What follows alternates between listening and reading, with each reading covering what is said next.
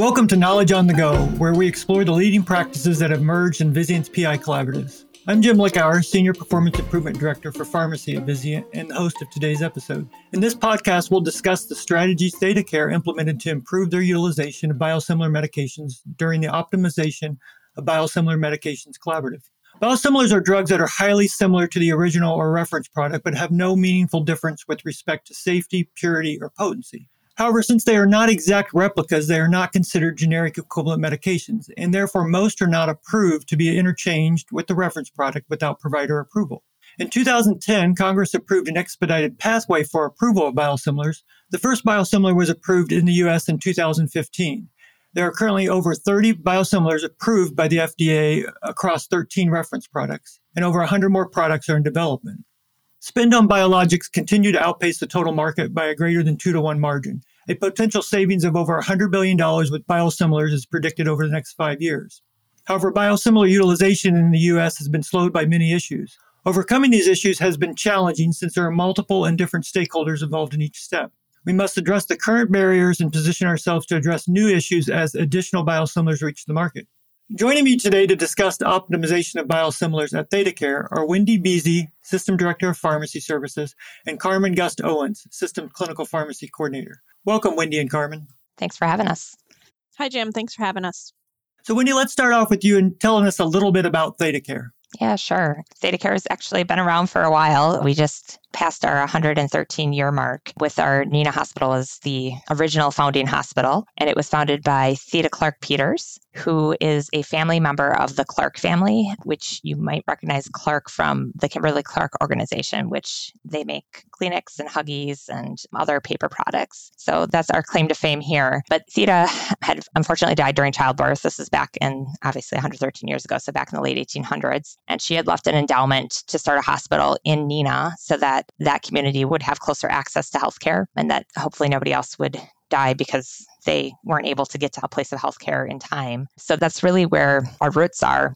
But our ThedaCare mission really feeds into this history. And kind of in a nutshell, our ThedaCare mission is to improve the health and well-being of the communities that we serve. ThedaCare serves Northeast and Central Wisconsin. We have a 17-county region that we cover, and there's about 600,000 residents in that 17-county region. ThedaCare employs 7,000 healthcare professionals and support team members. We have over 180 different points of care. So we have 8 hospitals with 2 more being built here in the next year and a half. We also have primary care offices. We have post-acute spaces. So we have skilled nursing facilities, as well as a home infusion and home health service that we provide. We are not-for-profit, and some of the specialties that we have are level 2 trauma. We have a comprehensive cancer treatment center, stroke and cardiac programs, but we kind of cover the wide gamut of healthcare. We want to make healthcare easier, and we want to deliver high-quality, affordable care.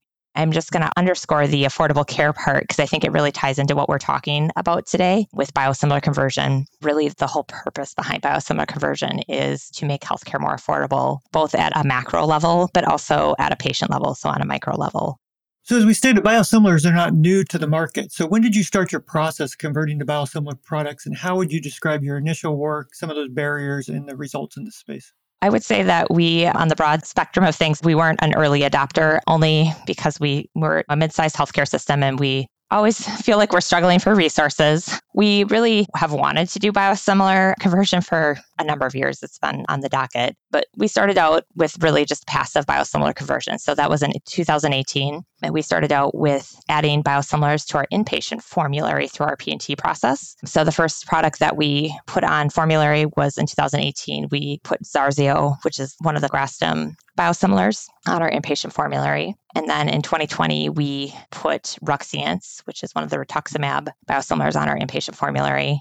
2020, we put Nivastim, which is, again, it was a change from the initial Zarzio biosimilar that we had put on formulary in 2018. So we'd gone back and revisited it. And then in 2021, we selected Inflectra for the infliximab product of choice and put that on our inpatient formulary. And while these changes saved us some money in our inpatient space, most of these we don't really use a whole lot of in our inpatient space. We use them primarily in our outpatient space. We really knew all along that this was a good start, but we needed to take that next step and do active conversion. Earlier this year, spring of 2022, we really started kicking off that active conversion. It had been on our pharmacy strategic plan for 2022, but then our organization also came along and started something called Game Changer Work, which there's a couple different arms of that, but one of the arms is cost savings work. As part of that work, we really had a platform within our organization to really hit the ground running with our biosimilar active conversion. That Game Changer Work really allowed us to have very close access to our senior and our executive leadership to help us execute our plan. They really have been helpful in helping us remove any barriers that we've come across in our journey that we weren't able to remove for ourselves. And they've also really held us accountable to making sure that we are moving along and actually making headway and getting savings from this initiative. So Carmen, as Wendy mentioned, biosimilars was on your radar for quite some time. And when you joined the collaborative, you really laid out a detailed plan and got to work. So can you review your initial project plan for us? Yeah, so as Wendy alluded to, we kind of developed a more concerted effort in spring of 2022. And through ThedaCare's Game Changer initiative, along with the help of Vizient's optimization of biosimilar collaborative, we're able to better focus our efforts. We started in our regional cancer center and began with the conversion of the trastuzumab, bevacizumab, and the rituximab groups. For trastuzumab, we chose our biosimilar as Trazimera. For bevacizumab, we went with Zirabev. And then for rituximab, we went with Ruxience. One of the reasons we began with our cancer center is because all of our providers luckily were in-house, so they were all ThedaCare providers. And this made the transition when converting patients much easier and smoother. We are able to utilize our pharmacists and the collaborative practice agreements that we have in that space to smoothly change patients over from one product to another. Additionally, we created a group of pharmacy leaders to begin this work, and we held many long meetings focusing on in-depth financial analysis to narrow to our preferred biosimilars for the 3 classes of focus. After then choosing those preferred biosimilars, our next step was to engage our key stakeholders. For us, that really included letting our finance partners check our work. We are not accountants, but we were pretending to be.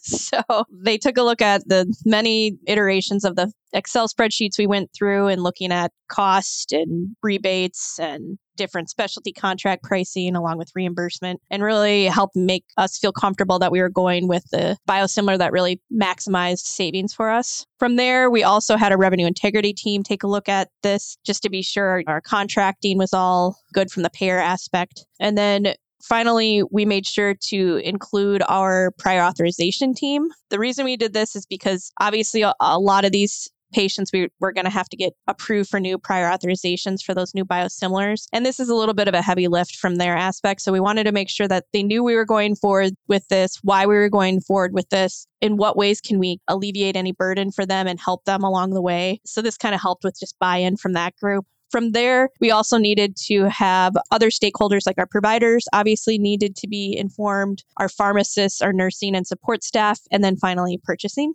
Our third step was then to focus on education. So in educating our providers, our frontline staff, and our support staff, we found it helpful to do this by presenting at our oncology P&T committee meeting and then also at our oncology all staff meetings. We made sure to really focus on the why behind the change and focusing on that high quality, affordable care for our patients. We found it very helpful to use tables that kind of gave a side-by-side comparison of the reference product and the biosimilar product. And what this did was really helped in one snapshot show the similarities between the two products and also highlight the tremendous amount of savings we would have if going with a certain biosimilar. Usually the most concerns came as if the FDA indications differed between the reference product and the biosimilar, but we were typically able to ease those concerns by giving examples of other products that are used all the time off-label, and then the providers that kind of ease their concerns with those questions. So that was kind of what we did for our first few steps when beginning our project. A lot of work then leading up to the next important step is where you got to actively convert the patients. So can you describe how you determine the best approach for making the conversion in your process for converting patients? I think we are extremely lucky here at ThedaCare that we have a very fantastic frontline staff of pharmacists that were able to help with the initial reports for this. So they ran reports of all the patients that would fall into any of those 3 drug classes that we would need to convert product. And from there, then we grouped those patients by payer group, as those are going to have the same preferred biosimilars within those payer groups. And then we went from there to prioritize based on the date of their next infusion. For example, if you had a patient that was due for their next infusion next week, we wouldn't try to switch them right then and there because you're not going to have enough time to get approved and potentially other things that you'd have to switch. So we typically push those kind of to the bottom of the list and focus on those patients that were maybe more 3 to 4 weeks out to convert. Then along with this work, you always have to take into consideration that you're going to have patients that just don't fit into any of these perfect little boxes of converting everyone. You're not going to have 100% conversion in every group. There's going to be patients that payers aren't going to let you switch to the biosimilar that your institution prefers. So it's kind of good to have an idea of your step-by-step of what would be your next preferred biosimilar. So make sure you're also looking at this when you do your financial analysis. Have a first preference, a second preference, maybe a third, et cetera, and let your teams know what that would look like. And then additionally, there's going to be other considerations, which would be if patients are either on a medication assistance program or compassionate use programs or on a copay assistance program. If they're on a copay assistance program, you'll have to just kind of take into consideration that's going to take more time to switch those patients. Make sure you account for that. And then if you're on medication assistance or compassionate use and it's coming free direct from the manufacturer, unless there's a good reason to do it, you're probably not likely to switch those patients. And additionally, those aren't going to count into your percent conversion anyway because you're not paying for that product. So just kind of keep that in mind. And then just overall, you don't want to delay care for your patients. So any of these steps that you're doing, you want to make sure that the process is smooth for the patient so that everybody has buy-in, they trust what you're doing, and the process just goes smoothly for everyone involved. Oh, yeah, and great work in staying focused and sensitive to those patients' needs in both the efficiency and ease of care, but also the cost to the patient. So commend you on that work. As I said earlier, you engaged the right stakeholders, you developed a detailed plan and really got to work. And so you've had a great deal of success. Can you share your outcomes and projected savings with us?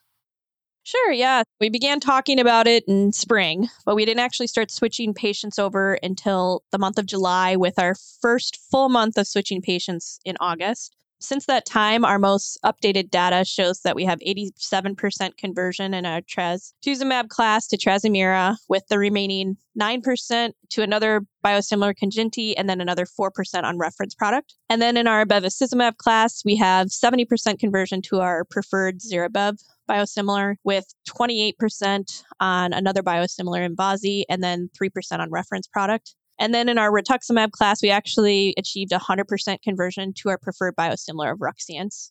Then with these overall conversions, we have projected that we'll have an annual savings of over $3.1 million. So now that you've worked through this, you've obviously learned a lot. What advice would you share with our listeners who are planning to implementing similar strategies to optimize their biosimilars?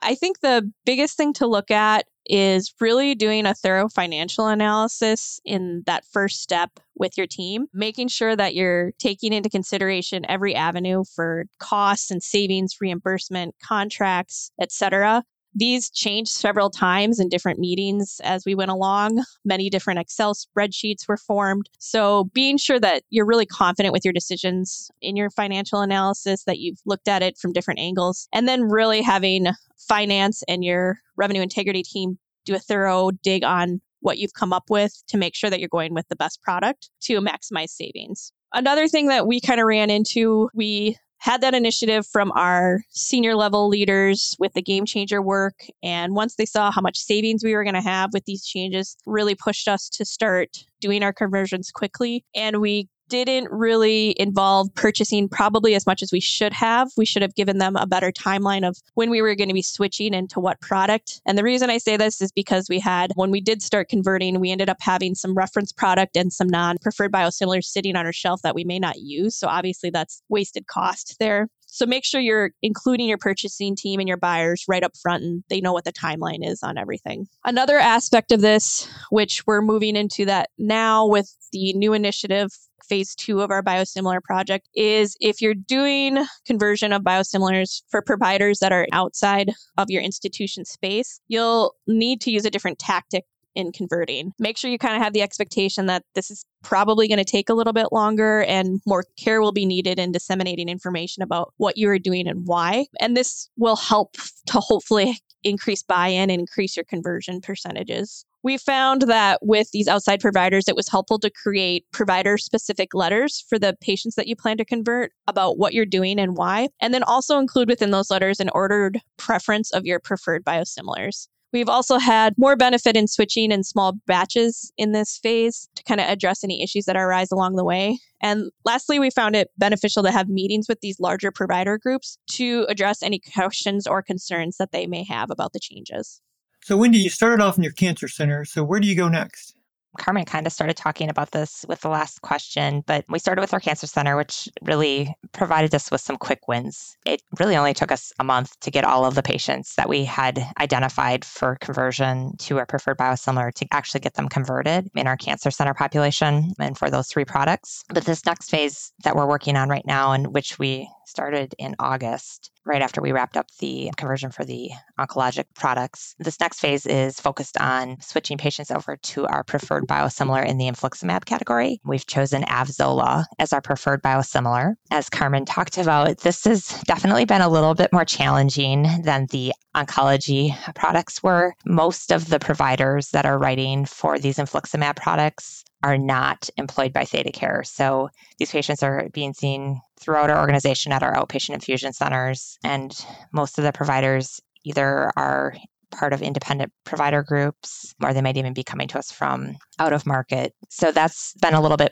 more tricky because we can't just go to a P&T committee meeting and engage those providers there. So with the Avzola, we did the same thing with the report where we ran it by payer, but we also ran it by provider so that we could start bucketizing patients by provider group. And we really identified that probably about half of our patients that we are targeting to convert over to Avzola, they're either being prescribed by a provider group who's actually in our ACO, so not employed by ThedaCare, but definitely have a partnership with our organization. And the other part of that is we have an attached children's hospital that's not ThedaCare owned, but we have a partnership with them. So we really identified those 2 groups as being the larger provider groups that we independently touched base with to really go a little bit more in depth with them to answer questions and help them understand what we're doing and why we're doing it. So we've had a little bit better success with that by meeting with them and answering them and really letting them know that we're here to partner with them. We're not trying to make things more difficult for them because they are not ThedaCare employed. These groups actually do their own prior auths.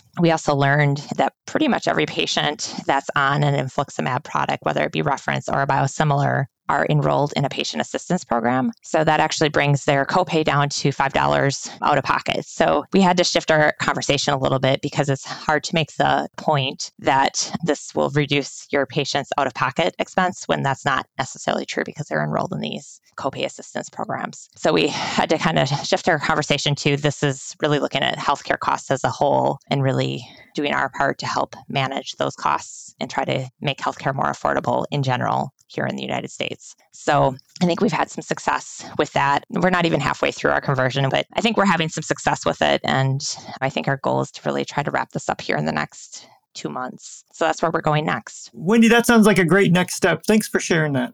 That's all the time we have for this edition of Knowledge on the Go. I'd like to thank Wendy and Carmen for speaking with us today. And thanks to our listeners. Please review additional Knowledge on the Go podcasts and look for our new podcast by subscribing to our channel today.